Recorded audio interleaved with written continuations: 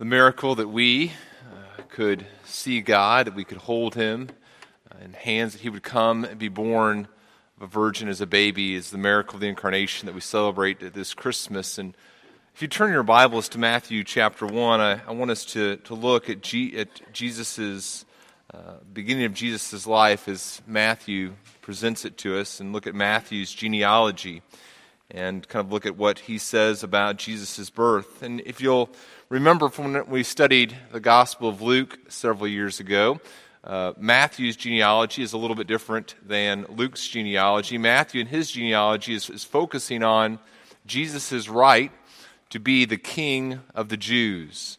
And as we look at Matthew's genealogy, really the whole Gospel of Matthew, he's concerned with us understanding that Jesus has the right to be the King of the Jews. Both theologically and legally, Jesus has the right to be the Messiah. But as you look at Matthew's genealogy and you see him beginning to show us that purpose through that genealogy, there's a couple of things that stand out to us. One thing you notice, that normally in a genealogy would be, okay, this person was the father of this person was the father of this person. But instead, in this genealogy, although that happens a lot, there's also the mention of 4 women who are part of this genealogy, 5 if you count Mary. And not only does Matthew mention these women, but another remarkable thing about this genealogy is that the women that he mentions are not all Jewish. In fact, probably none of the 4 women besides Mary that he mentions are Jewish, which is kind of remarkable in a genealogy that's showing that Jesus has the right to be the King of the Jews. And what's more, these women are also associated with scandal, with shame, with sorrow. So I want to read Matthew chapter 1 with you.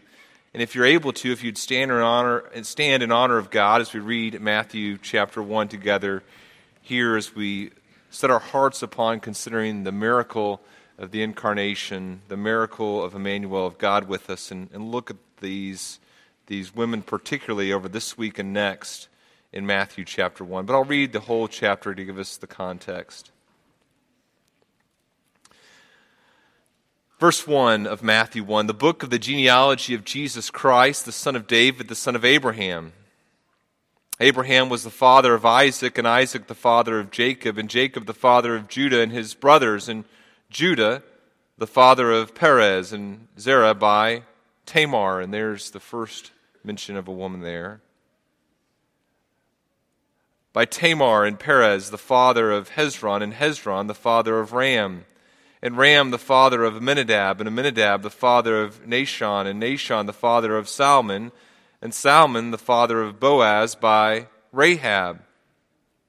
And Boaz the father of Obed by Ruth. And Obed the father of Jesse, and Jesse the father of David the king. And David was the father of Solomon by the wife of Uriah. He's referring there to Bathsheba, the 4th woman mentioned here.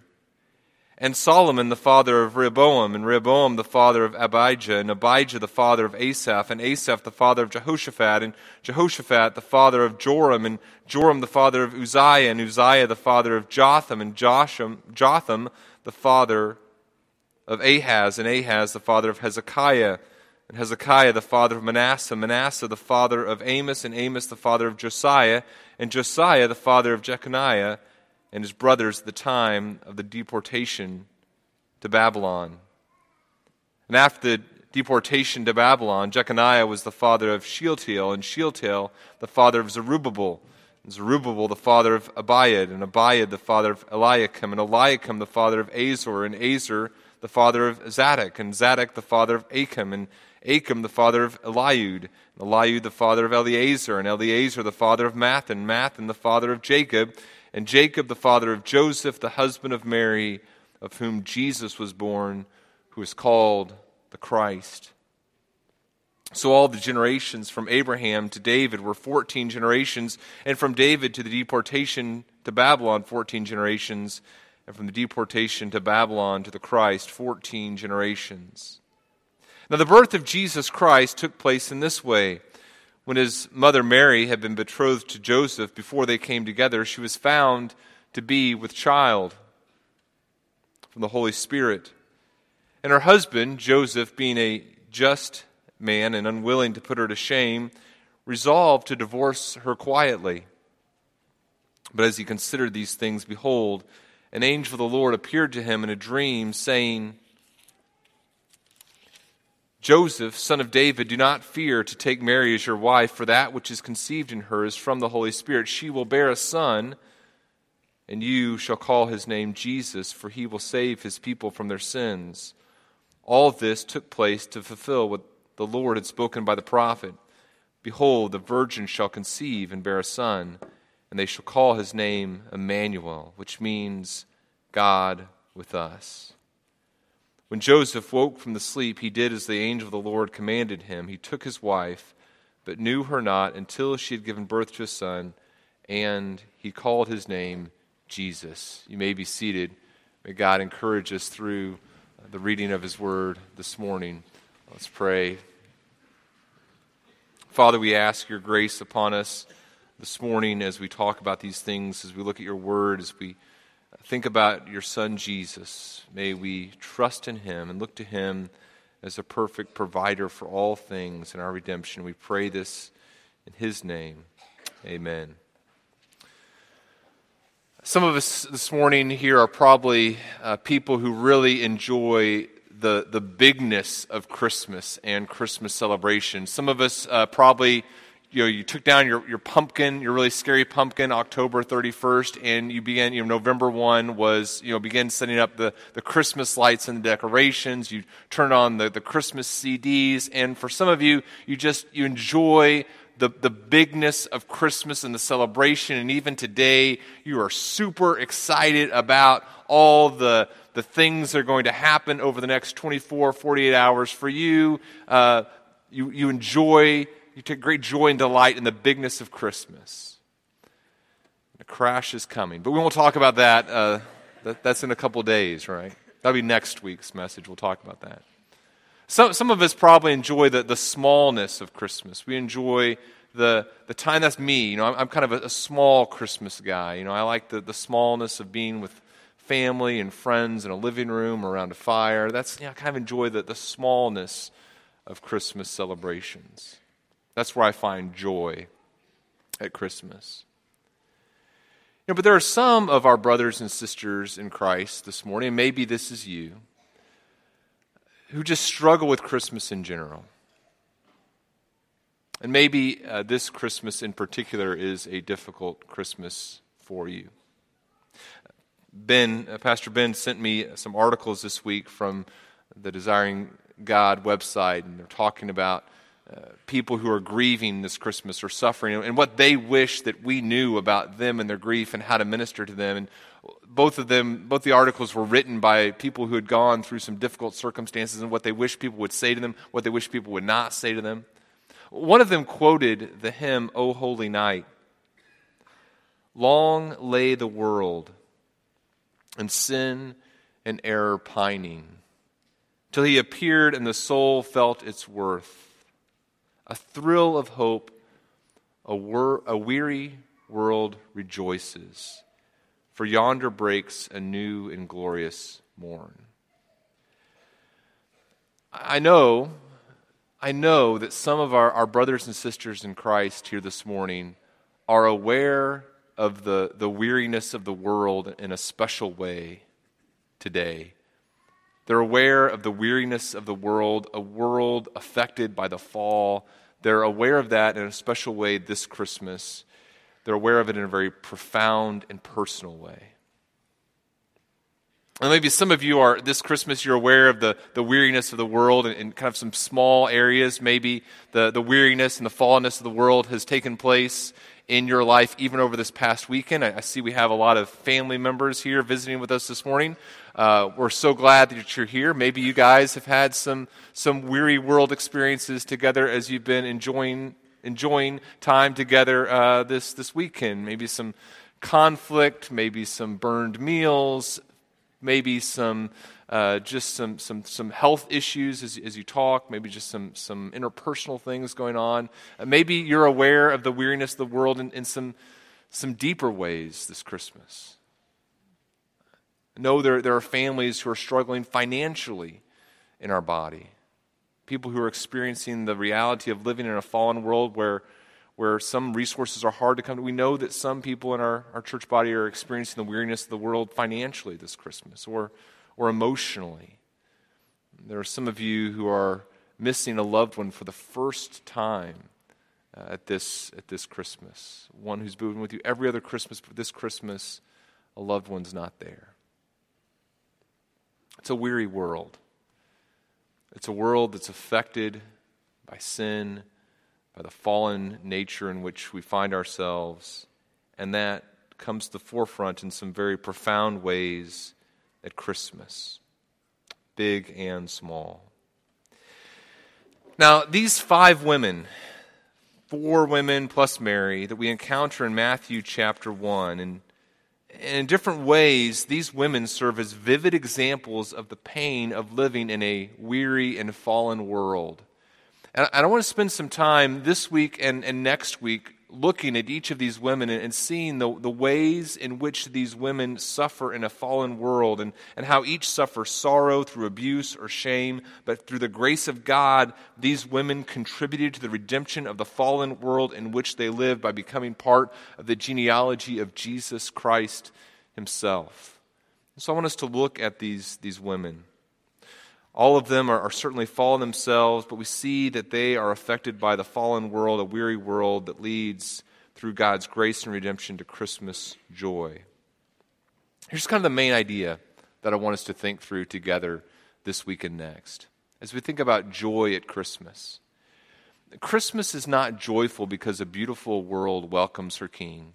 What we're going to see as we look at these women and talk about their lives is we're going to realize this, that Christmas is joyful because a king comes to a weary world and proclaims redemption. In other words, Christmas, we don't say, this Christmas season is so beautiful because there is this beautiful world and beautiful shepherds and a beautiful manger. In this beautiful world, a king came and the world welcomed this king. No, we say, no, Christmas is joyful because there's a king who comes, and this king comes to a weary world, a world affected by the fall, a world affected by financial difficulties, a world affected the fall causing financial problems, health problems, emotional, spiritual, physical problems. All these things are part of the weary world in which we live, and this is the world that the king comes to and proclaims redemption to. And we're going to see that in the lives of each of the women mentioned in this genealogy. In fact, what we're going to do is this. We're going to talk about each of these women. We're going to see their sorrow. We're going to see the pain that they endured and suffered, experienced. And then we're going to see God's redemption. We're going to see how God provided redemption in their stories and through their stories. And then as we look at how God provides redemption to them in their pain and their suffering, we're going to learn some things about the king, about what each story teaches us about the king who proclaims redemption. Christmas is joyful, and hopefully we will experience joy this Christmas. Not because the world in which we find ourselves is beautiful, but Christmas is joyful because a king comes to this weary world in which we live, and he proclaims redemption. So as I said, there's 4 women plus Mary here, and the first woman we encounter is a woman named Tamar. We encounter her in verse 3. And as we look at Tamar, here's what we're going to see. As we think about Jesus, we're going to see that Jesus is king is the provision for the abandoned. Look back in your Bibles with me to the book of Genesis in Genesis 38. And really this morning, here on Christmas Eve, we're just going to look at Tamar this morning, and then we'll look at the other women next week on New Year's Eve. But here's what we see. Turn to Genesis 38. And as you encounter Tamar in this story in Genesis 38, remember from a year or so ago when we were in the book of Genesis, remember what's happening in Genesis 38. We have the story of the patriarchs. There's Jacob, who is known as Israel, and his 12 sons. And one of his 12 sons is Joseph, and we're kind of in the story of Joseph. But in chapter 38, we take a little bit of a detour, and we go and we encounter this story with his son Judah. and this experience that Judah has with this woman named Tamar. Now, as you look at Tamar through chapter 38, it's a very sad story. In fact, every encounter that Tamar has in this chapter with a man is painful. The text says this, it begins this in verse 1. It happens at this time that Judah went down from his brothers, and he turns aside to a certain Adulamite whose name was Hira, and Judah saw the daughter of a certain Canaanite whose name was Shua. So she becomes his wife, and she bears 3 sons. And the 3 sons' names are in verse 3, and then a second son, verse 4, Onan, and then a third son in verse 5, and his name is Shelah. Judah is in Chezib when she bore this last son. Now, some years go by, and Judah realizes that he needs a wife for his oldest son, and so he finds Tamar, and Tamar becomes Er's wife. And verse 7 tells us, and so Tamar's first encounter here, relationship that we see her engaged in is with Judah's firstborn. Verse 7, it says that he's wicked. And so obviously, the text doesn't go into a lot of details here, but we can, I think, make a reasonable assumption that this relationship was a difficult one for Tamar. She's married to a wicked man. In fact, he's so wicked, it says, the Lord puts him to death in verse 7. Then verse 8, something kind of interesting. So there's Tamar, her first relationship is with Er's wicked enough that God puts him to death. And then we see this next relationship that she has with Er's brother. Verse 8, Judah says to Onan, the second son, something that seems kind of strange. He says, "Go into your brother's wife and perform the duty of a brother-in-law to her and raise up offspring for your brother." You say, now what in the world is going on there? And we've talked about this before, but in this culture, and this is described in Deuteronomy 25, whenever an unmarried brother had a brother who passed away, who was married, that unmarried brother would become the husband of his brother's widow, and the first child that was born from that relationship would kind of stand as his brother's representative, and so he would receive the inheritance of his brother. He would kind of carry on his brother's name. And so a person had a responsibility in this culture to honor their brother in that way. An unmarried brother took in the widow of his deceased brother. In fact, Deuteronomy says this. It's a matter of great responsibility. It says, "If the man does not wish to take his brother's wife, then his brother's wife shall go up to the gate to the elders and say, 'My husband's brother refuses to perpetuate his brother's name in Israel, and he will not perform the duty of a husband's brother to me.' And then it says, 'The elders of the city shall call him and speak to him, and if he persists, saying, I do not wish to take her, then his brother's wife,'" and you can just kind of imagine the picture here. It's a culture in which shame is a big deal, and so she's doing this publicly in front of the leaders of the city. It says the brother's wife is going to go up in the presence of the elders, pull his sandal off his foot, and spit in his face. And she's going to say, "So shall it be done to the man who does not build up his brother's house. And the name of his house shall be called in Israel the house of him who has his sandal pulled off." And you think your nickname is bad. That's really bad, right? Now, here's the sad thing. Here's this woman who has been brought into this family. And her first husband is a wicked husband. And so again, you can imagine the pain that being in a relationship with a wicked husband, a husband that's so wicked to be put to death. You can imagine the pain of that relationship. Now she enters into another marriage relationship, or she enters into this other relationship. But Onan is a particular type of wicked, right? He doesn't want the public shame of refusing to do his duty, but he's also a very selfish individual. He does the math. And he realizes, look, if I don't provide an offspring through Tamar, through my deceased brother's widow, if I don't provide an offspring, that's more inheritance for me. Right now, Onan realizes I'm in line for everything that a firstborn would get. If I have a son through her, he becomes like my nephew, becomes kind of the person standing in line for my brother, then I lose out.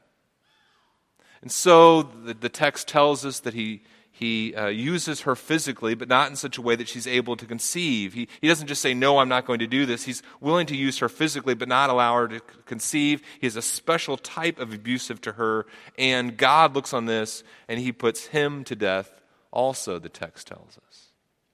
So now, here's this widow, Tamar, treated poorly by a wicked husband, treated shamefully by this second husband.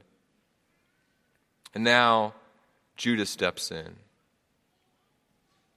And Judah behaves in a reprehensible way as well. You know, a righteous person in the Pentateuch, over and over again you see a righteous person in the Pentateuch is the one who looks at a person in need, the disenfranchised, the marginalized, the poor, the widow, the foreigner. A righteous person looks at those people in need and provides for them. In the book of Exodus, God says to the people, you shall not wrong a sojourner or oppress him, for you were sojourners in the land of Egypt. You shall not mistreat any widow or fatherless child. If you do mistreat them, and they cry out to me, I will surely hear their cry, and my wrath will burn, and I will kill you with the sword, and your wives shall become widows, and your children fatherless. And God says that if the poor cry out to him, he says, I will hear, for I am compassionate. In the Pentateuch, throughout Scripture, you see that God is a God who is compassionate, who cares for the impoverished, he cares for the foreigner, he cares for the widow, and the person who's righteous, who's in right relationship with God, is also a person who cares for the widow, for the fatherless, for the poor, for the foreigner. Judah looks at this widow, and instead of saying, I have an obligation, a duty because I love God to provide and care for this widow, he makes a calculated decision to send her away. He says, go back to your father's house, and whenever my other son is old enough, I'll give him to you or give you to him, but he's too young right now. And the narrator tells us that he has no intention of doing so. He's afraid that this son will die as well. So here's this woman who is essentially abandoned. This woman who makes it into the genealogy of Jesus is a woman who is abandoned, abused, who's not cared for the way that God had called his people to care for the widow. And what she does next is certainly not something that's commended in the text, but what she does next is something that's done out of desperation. It says that in the course of time, verse 12, so some time passes, and her father-in-law's wife dies. And it says, when Judah was comforted, he went up to Timnah, to his sheep shearers, he and his friend Hira the Adullamite. And when Tamar was told, your father-in-law is going up to Timnah to shear his sheep, she took off her widow's garments and covered herself with a veil, wrapping herself up, and sat at the entrance to Enaim, which is on the road to Timnah, for she saw that Shelah was grown up, and she had not been given to him in marriage. And so she fools her father-in-law. He thinks that she is a temple prostitute, and so she engages in this physical relationship with him. He doesn't know who it is. She takes his signet and his cord to identify him so that she can receive payment later. And then verse 20 tells us that Judah goes later to find, he sends his friend to find her. He doesn't find her. And then Judah in verse 23, they say we can't find her. Judah says, let her keep the things as her own, or we shall be laughed at. You see, I sent this young goat, you didn't find her. Then 3 months go by. 3 months go by. And Judah is told, this is in verse 24, Tamar, your daughter-in-law, has been immoral. Moreover, she is pregnant by immorality. And Judah said, bring her out and let her be burned. Now, I just want to stop the story there and let's realize what's taken place in Tamar's life. Again, this is, with many of these situations, we're not commending the actions of every individual involved who we're focusing on, but just think about, from the perspective of the narrative, the perspective of her life, what's taken place. She is a woman who has been abandoned by those who were instructed by God to care for her. Her first husband, her second husband, her father-in-law have all abandoned their duty and responsibility to her, despite what God has told them to do.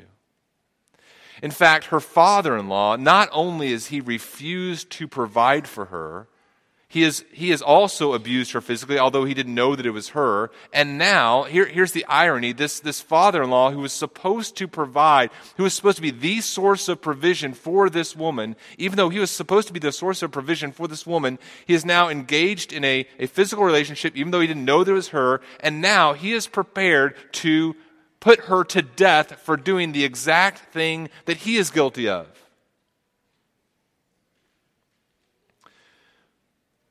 The abandonment is profound here, right?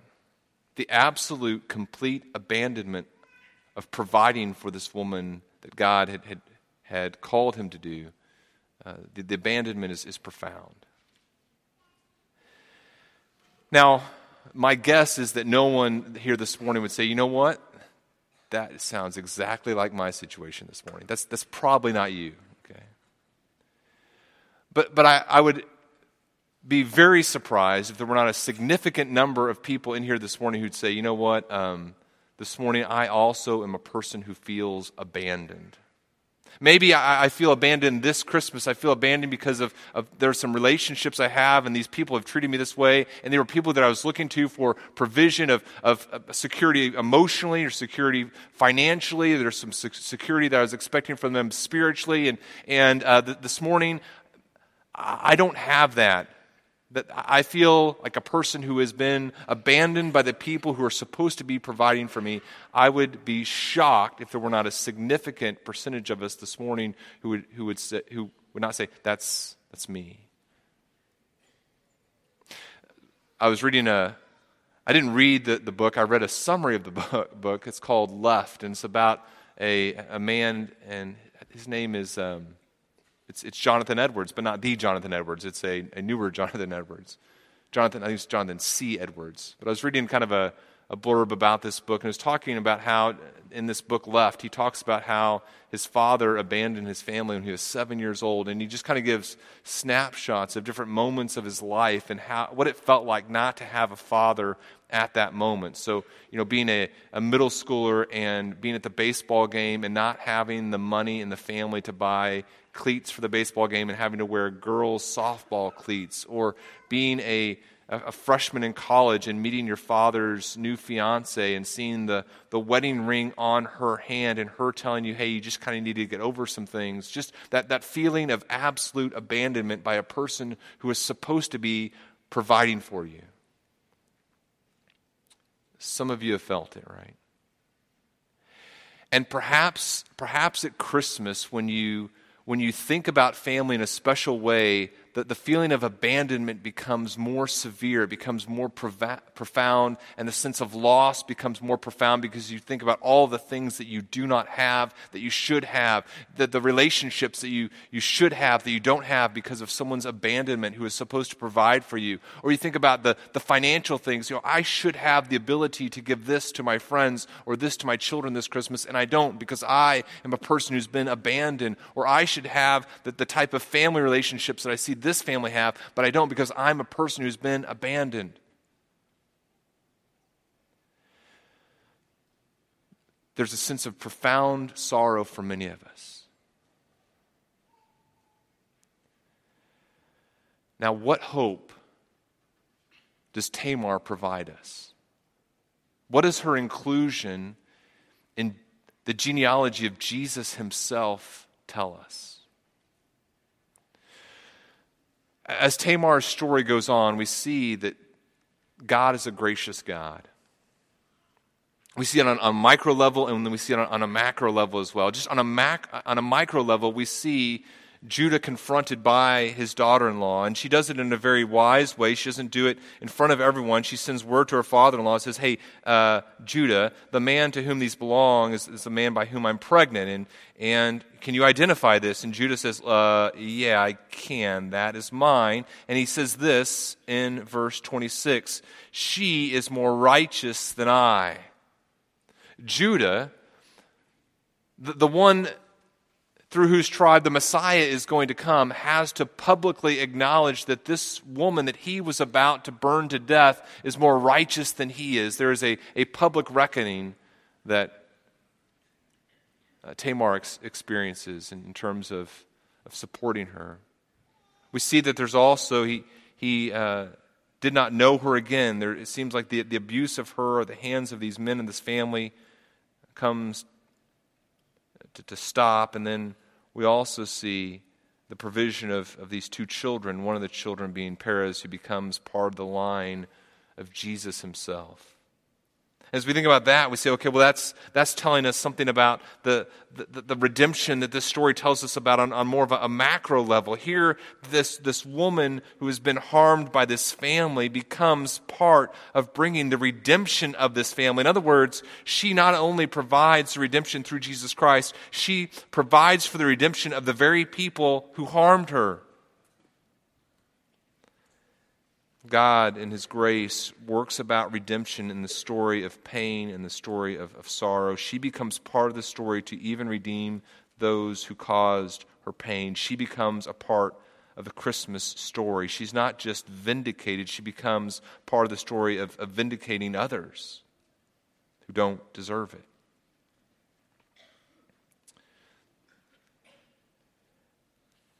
How is God... If you're a person this morning who would say, man, I am part of the abandoned, how is God going to redeem that story for you? Here's our temptation. Here's our non-gospel, non-redemptive way to think about our story. We first of all think about ourselves. Okay, we start with me, and we say, I am a person who deserves to be loved. That's where our thinking begins. And then the next step of our non-gospel thoughts is, okay, I'm a person who deserves to be loved. And the next step of our thoughts, our non-gospel thoughts is, and people aren't loving me the way that I should be loved and provided for. And maybe we think of even specific people. That friend over there does not love me the way that I wanted her to love me, and so I should be loved, and I'm not loved and provided by that person the way that I should be, by that friend, by that family member, by that parent, by that spouse. And then the third step of our non-gospel thoughts is, okay, I should be loved, step one. Step two, I'm not loved by that person. Step three is, I don't have what I need. I am lacking. And then the fourth step of our non-gospel thoughts is, I'm angry about this. I'm bitter. And there's kind of a cycle. Because I'm bitter, I think more about how great I am and how I deserve to be loved. And how I'm not loved by this person. And then I think about all that I'm lacking again. And then it causes me to become angry and bitter. And it's a vicious cycle, right? How does redemptive thinking help us as we think about Tamar's story here? Well, it may also begin with us thinking about ourselves, but we may think about ourselves more in this light. We say, you know what, I am a person who has wronged a holy God. I'm a person who, yes, I've been wronged by others, but I have also wronged a holy God. And then the next step of my thought is, okay, well, let me think about who God is. And God is a God who has provided for me and not abandoned me. He has provided for me His Son, Jesus Christ, the one who redeems. And then as I think about, okay, I have been provided, I think about myself, and yeah, I may have been wronged by others, but I've wronged a holy God, and yet that God has loved me even when I was His enemy. He has provided His Son, Jesus Christ, for me. And then as I think about that, I think about this. I have every resource that I need in that Redeemer. There is nothing that I need that I do not have in Him. And then the next step in my gospel thoughts is, okay, now I want to live an others-focused, redemptive life because there are other lonely people that need to hear the story of the Redeemer. As we think about Tamar's story here in the Gospel of Matthew, we see that she, even in her sorrow, is part of a story that brings about a Redeemer. And then as I think about my story, I say, okay, I'm here at this point, and right now the pain feels very profound, the abandonment feels very real, and what I need to tell myself are these gospel thoughts that yes, people have wronged me, but I have also wronged a God, and it's a God, though, who continues to love me faithfully and provide for me, and now I have the joyful responsibility to proclaim that redemption to others. Let me commend that to you this Christmas. To see yourself, to say, okay, I'm not going to set myself in a pattern. I'm going to acknowledge the wrong that others have done, perhaps. I need to not be, I can't lie and say, you know what, everyone's treating me great. Some of us need to acknowledge there are some people that have profoundly wronged us. But I want to think gospel thoughts about that. Gospel thoughts about loneliness and abandonment. That yes, I haven't been loved, but yes, God loves me. He provides His Son for me, and I want to proclaim that redemption to others. Christmas is not joyful because a beautiful world welcomes her King. Christmas is joyful because a King, Jesus Christ, comes to a weary world and proclaims redemption. Let's pray. Father, we thank you for your Son, Jesus. We thank you for the redemption we have through him, through faith in your Son, Jesus. We pray that you would help us to rightly recognize who we are in you, to take comfort in the reality that you are a God who takes the broken and heals them. We pray that we would be faithful this Christmas in the relationships you've given us, that we would be faithful to be proclaiming your redemption to those we love. We pray this in your Son, Jesus' name. Amen.